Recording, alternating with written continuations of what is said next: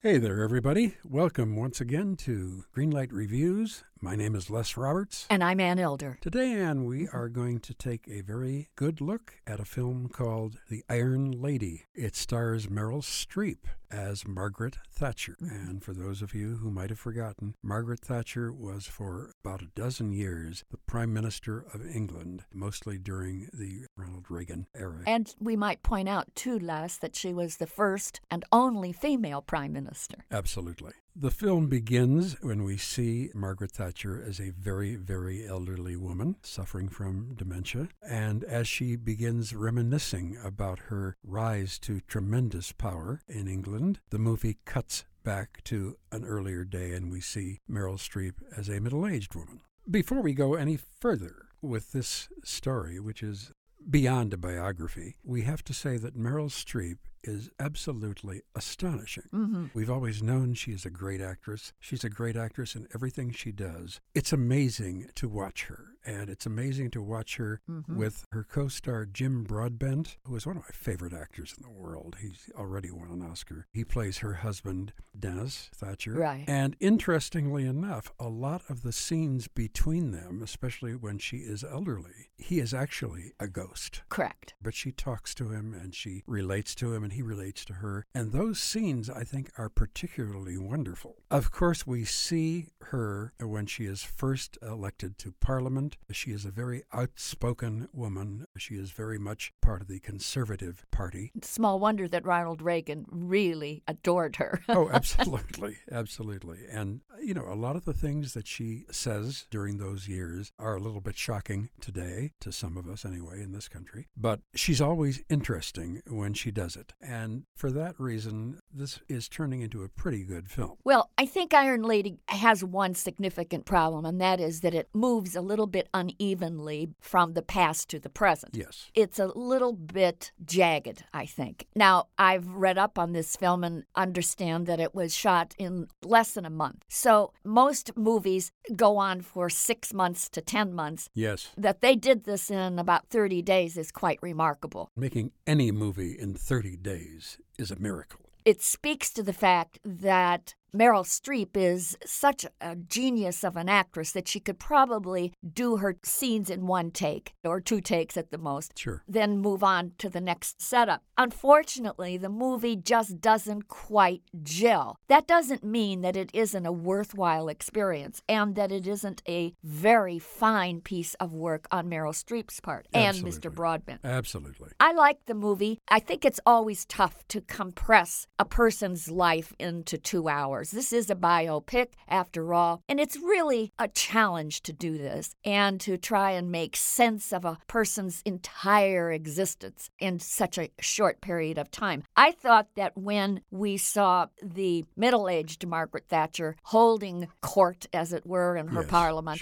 and giving her speeches and so on, I thought that's when the movie kicked into high gear. We could see that Meryl Streep was really enjoying delivering those speeches, and as a result, the audience was having a jolly good time of it as well. That's very interesting, though, because I completely think the opposite. I think that I know you do. The scenes where she was making her speeches, when she was making her pronouncements about politics, and by the way, this has nothing to do with Margaret Thatcher's politics. You don't even think about that when you go see a movie. But I thought those scenes were a little bit tiresome for me, and I longed to see her with her husband, both when she was middle-aged and with her husband's spirit when she was older. Those moments really worked for me much better than the so-called political moments. Well, I respect your opinion. I respect yours. I just felt that it was more interesting to watch her when she was at the height of her power. Now, I liked the scenes as she was an older lady, but I felt that they got tiresome. I mean, she's seen as a doddering old lady with the ravages of dementia, and she does such a fantastic job, I must say. Meryl Streep can do no wrong. I mean, she is the greatest cinematic actress of our time. There is no actress that can ever compete truly with Meryl Streep. Right. But I thought that those scenes became tedious to me and also quite bittersweet. So while I appreciated them, I liked the sequences when I saw her as a younger woman a bit more. That's all. Well, you know what we ought to do? We ought to get a hold of this film at Scissors and we'll cut it up, and you watch your part, and I'll watch my part, and we'll both be happy. I'm not unhappy with this film at all.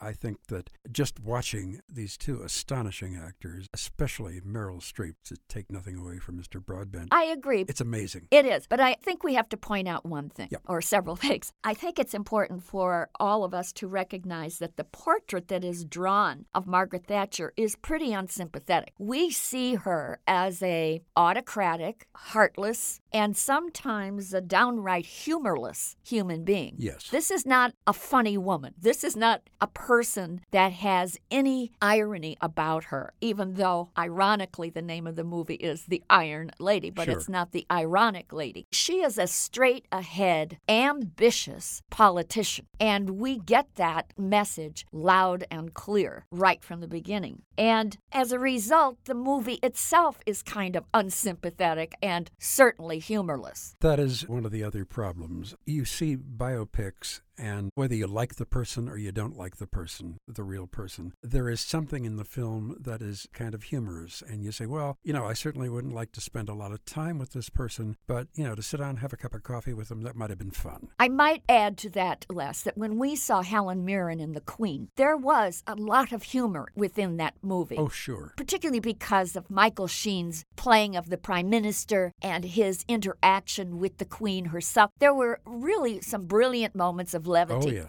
We don't have any of that in this film. This is a straight-ahead portraiture, if you will, of a very strong and steely-minded woman. Yes. And I admire the picture. I just didn't love the movie because Margaret Thatcher is not a woman to be loved. You can be sympathetic towards her because she's now an old lady and she's sick and she's losing it and so on, and you feel sorry for her. But basically, I thought the movie was a very accurate portrayal of Margaret Thatcher. I thought it was a masterful piece of work on Meryl Streep's part. I'm going to give the movie a yellow light, a strong yellow light. It's just that I wish the film had matched the Thatch.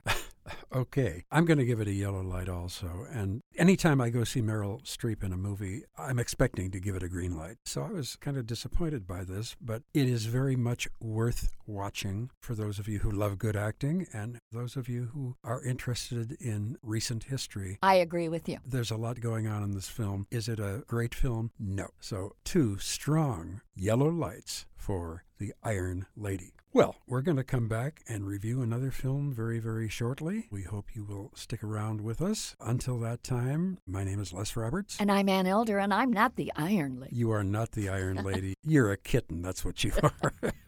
So, until we see you again, Greenlight Reviews hopes that you're not going to be an iron person. You're going to go and have a good time, which is where you're supposed to have a good time, at the movies.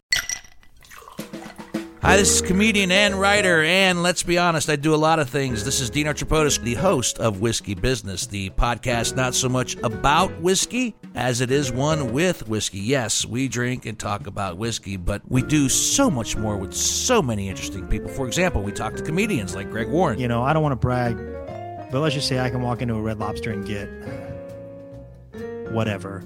I think the pause right there is probably more important than the word. Amazing athletes like boxing champion Buster Douglas. When a fighter's down and he's looking for his mouthpiece instead of trying to get up. That's when I knew it was over. Yeah, right? And yes, Bigfoot chasers. Do you believe in Bigfoot? And if so, does he really eat beef jerky? The Bigfoot thing is people have seen these, and I've seen a lot of compelling evidence about it. It's Whiskey Business with Dino Tripodis. Join us for what we call a good conversation with a good pour. You really can't ask for much more than that, can you, people? Check us out at whiskeybusinesspod.com, a proud member of the Evergreen Podcast Network.